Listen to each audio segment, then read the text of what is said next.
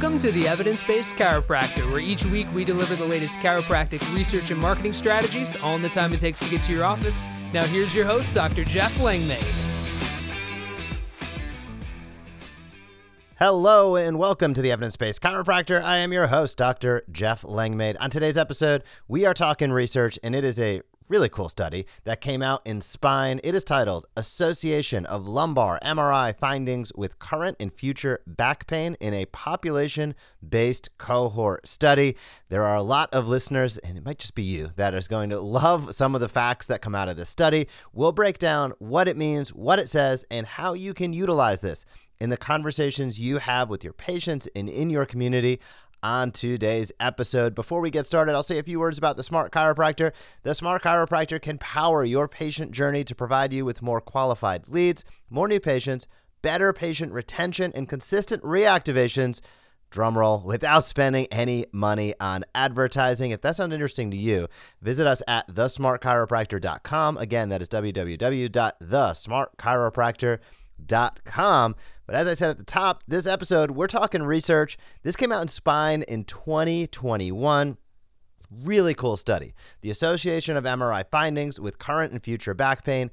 This is a topic that has been circling around for a long time, right? When you see something on an MRI, what does it mean? Is it predictive of future back pain? Is it relative to current back pain? Or is there nothing going on at all?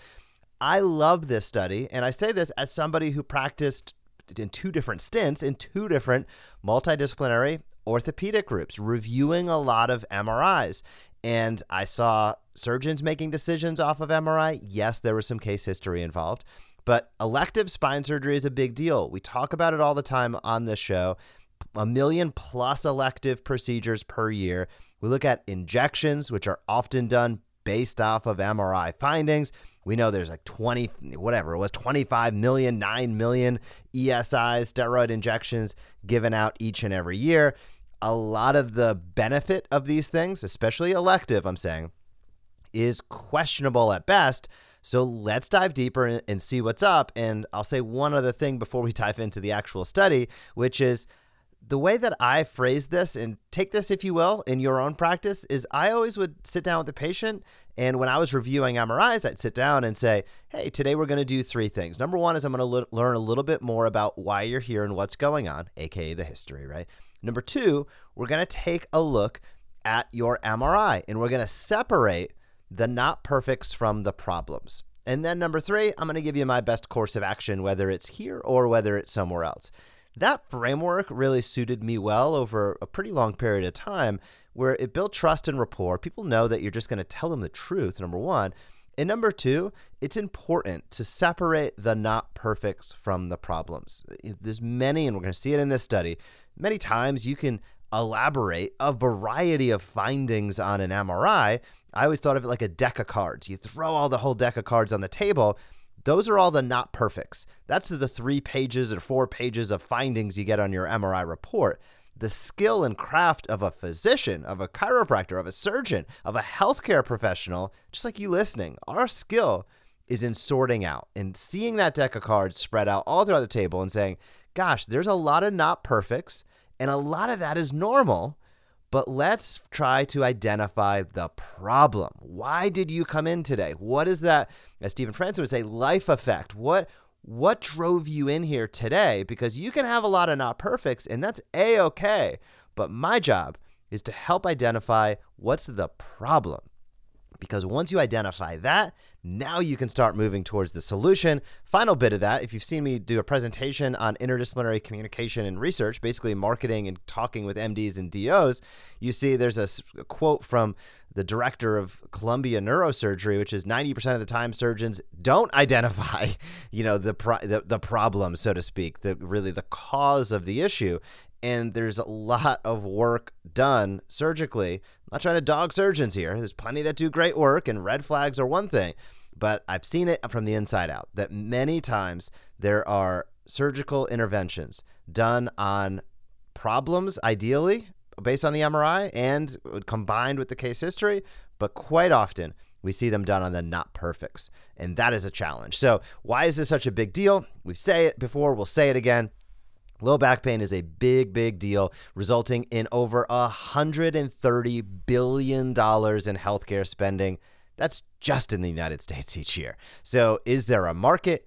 Yes. Are people looking for answers? Yes. Are they getting a lot of good answers in a traditional medical system? And in my opinion, no. And we see that with guideline discordance as well. So the aim of this study was to take a look at the relationship between lumbar degenerative MRI findings and low back pain in a large cohort, a large population cohort. So they had MRI findings. They were kind of coded in a couple different categories. One, is their disc degeneration greater than grade 3? Is their disc height loss greater than grade 1? Is there any disc herniation? Is there any high intensity zone? Any spondylolisthesis? Is there any modic changes? Hypertrophy of ligamentum flava? Is there Small's node? Or is there spinal stenosis? Those are really the items that they were taking a look for. And here's some of the stats. At baseline, just shy of 60%, 59.5% of participants had low back pain during the last 3 months with a mean severity of 4.1 on a 0 to 10 scale. So 4.1, really that, high, irony here, high, low, or lower, medium in terms of the severity, right? 4.1, right in the mid range, so not extreme. And about 60% of people in this study had low back pain during the last 3 months. So of all of those participants, and this was a large study, about 24% had no MRI findings. 25% had one MRI finding. Remember, we talked about those findings just a moment ago. 21% had two findings. 13% had three. Almost 9% had four. And 8% had 5 or more different MRI findings. And all of the MRI findings were present among people with and without low back pain. So it was pretty spread out, right? It was a 1 in 4 chance that you'd have no MRI findings. It was a 1 in 4 chance that you would have one MRI finding. It was a 1 in 5 chance you'd have two. And beyond that, you could have 3, 4, or 5 findings. So important data to understand. About 80%, 77.8% of people with pain at baseline and 75% of people without pain at baseline had at least one MRI finding. So whether you had pain or you didn't, you're around a 75, 76% chance of having at least one MRI finding.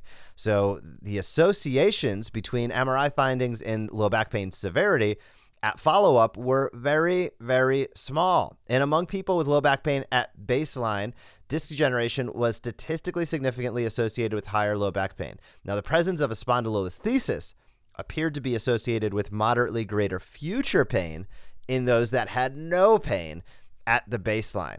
So some interesting stats there. Is this predictive? Is this not predictive? Let's keep digging and see what the researchers say about that. They say MRI findings were not predictive of the development of low back pain. And furthermore, they say our findings from a large population-based cohort that the MRI degenerative findings we examined do not have clinically important association with low back pain, add to recommendations that emphasize a cautious use of MRI in back pain patients. So that is your takeaway message. And when I talk, I call this the patient journey of professional indifference. And what I mean by that is you've seen this happens every single day in your community. And I can't emphasize that enough. Somebody has low back pain, they don't go to see you. They go to see an urgent care provider, an MD, potentially a DO. And I'm not trying to, again, dog those healthcare professionals, but this is just the truth of what the research shows. They go to see those individuals with back pain. Okay, you have low back pain. Let's get you some NSAIDs, ideally not opioids, but we still see that happening, bizarrely enough. And the medication, the body becomes sensitized to the medication over the course of a week, 2 weeks, maybe a month. They haven't addressed the actual cause of the issue. The patient goes back to all of the lifestyle that caused it in the first place, whether that's sitting, whether that's lack of exercise, whatever it might be. The medication doesn't help. Patient goes back in. Hey, the doc, this still hurts. Well, let's get an MRI. And the MRI, if they're over about 30 to 35 years old, of course, comes back with findings. And we see that here. And then it becomes, well, we do see you have a disc bulge. Well, we do see you have some light stenosis. You know what? I think the best thing would be an injection. And then we see the proliferation of ESIs, epidural steroid injections. Well, guess what? That's still medication. Body becomes sensitized. Structural challenge hasn't been addressed. Patient goes back in. They have 3 of those in a year and off to the surgeon for a surgical consult, at which point it's pretty much guaranteed, of course, that they're going to see something in the MRI. Patient had potentially radiculopathy. So, of course, they have a disc pressing on a nerve. Medication is very unlikely to solve that problem. Yes, it can decrease inflammation, but this is what happens day in and day out. And this is why I stress so much on this show each and every week to take the information we know, to apply it in your practice, and to apply it in the conversations that you have. That was the foundation of the evidence-based chiropractor and still is today, about bridging the gap and building relationships with other healthcare providers. Who has your ideal patients in their practice? I don't care what their credentials are. The bottom line is you want to get with those individuals, help them understand what you do, and make it easy for them to refer into your practice. Why? Well, will it help build your practice? Of course it will. But it will also help better the health of the people in your community, because there is just too much misinformation out there. Too many people that have no idea what chiropractic is, how it can help them, and they're going through the other side of the coin of healthcare. In many times it's not pretty. Now, of course, there are those cases that work out, which is great, but we all know movement is key to health. Movement is key to healing. And if you're not getting in there and moving as a core component of your rehab, of your relief, of your program, of your care, whatever it might be, that is a huge problem. So let's identify some of the key points the researchers pointed out in this article. They say, quote, the relevance of lumbar degenerative MRI findings for the development of low back pain is unclear due to a few cohort studies with limited sample size where general population samples are imaged and their low back pain status is tracked over time. They also found, quote, this population study found only small associations between MRI findings, such as disc degeneration or herniation, and present or future low back pain.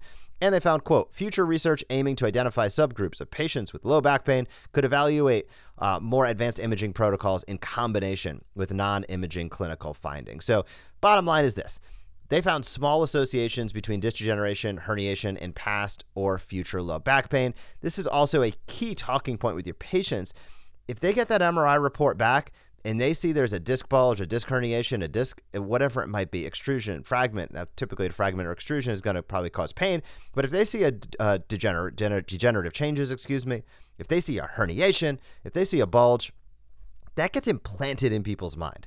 And they feel like they have to, that it's only a matter of time, that there's a lot of fear associated with that. And one of the most important things we can do, being their healthcare providers, is letting them know that their body's resilient, letting them know that it's about a balance of strength and flexibility, letting them know that, hey, 80% of people, whether you have pain or don't, are going to have findings on an MRI, at least one finding. So don't stress about it. Is it nice to know that they have something going on? Of course, because now you're able to focus your care, you're able to focus the modalities that you use. You can be more specific with what you're up to, but it's not a sentence that imposes chains on them for the rest of their lives, or they have to feel weak, or they feel like it's going to go at any moment in time.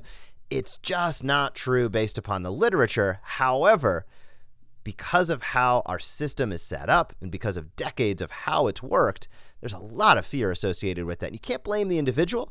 And the other thing is you need to be cautious about how you speak, because I feel like in many times, us as healthcare professionals, as chiropractors, we can't associate with not knowing. In other words, we have so much training on the spine, on neuromusculoskeletal care, that it's difficult to take a step back and say, how would somebody approach this if they knew nothing?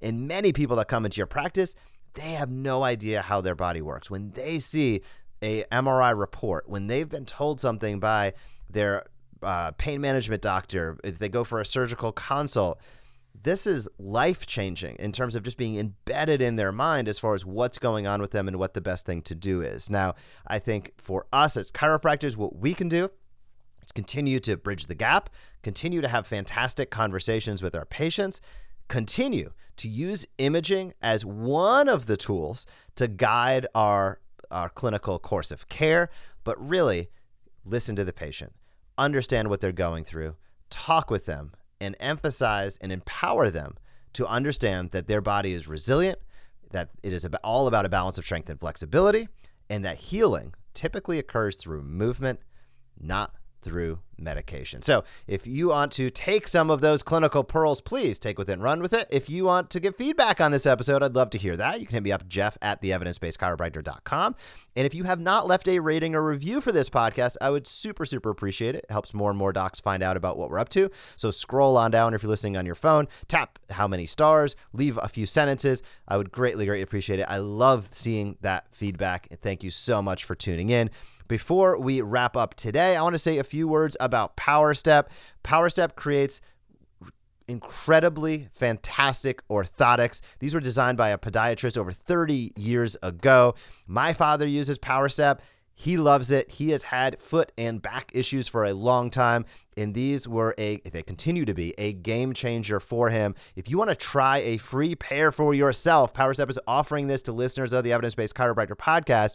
pro.powerstep.com/sample, pro.powerstep.com/sample. Try it out for yourself. See what's up. I love this product. I'm going to drop a link down in the show notes as well. Grab a free sample, pro.powerstep.com/sample. Docs, thank you so much for tuning in. Have a fantastic week in practice, and I will talk to you soon. Thank you for joining us on this episode of the Evidence-Based Chiropractor. If you want to grow your practice, come back for next week's episode. If you want to grow faster, visit theevidencebasedchiropractor.com and join our MD Marketing membership today.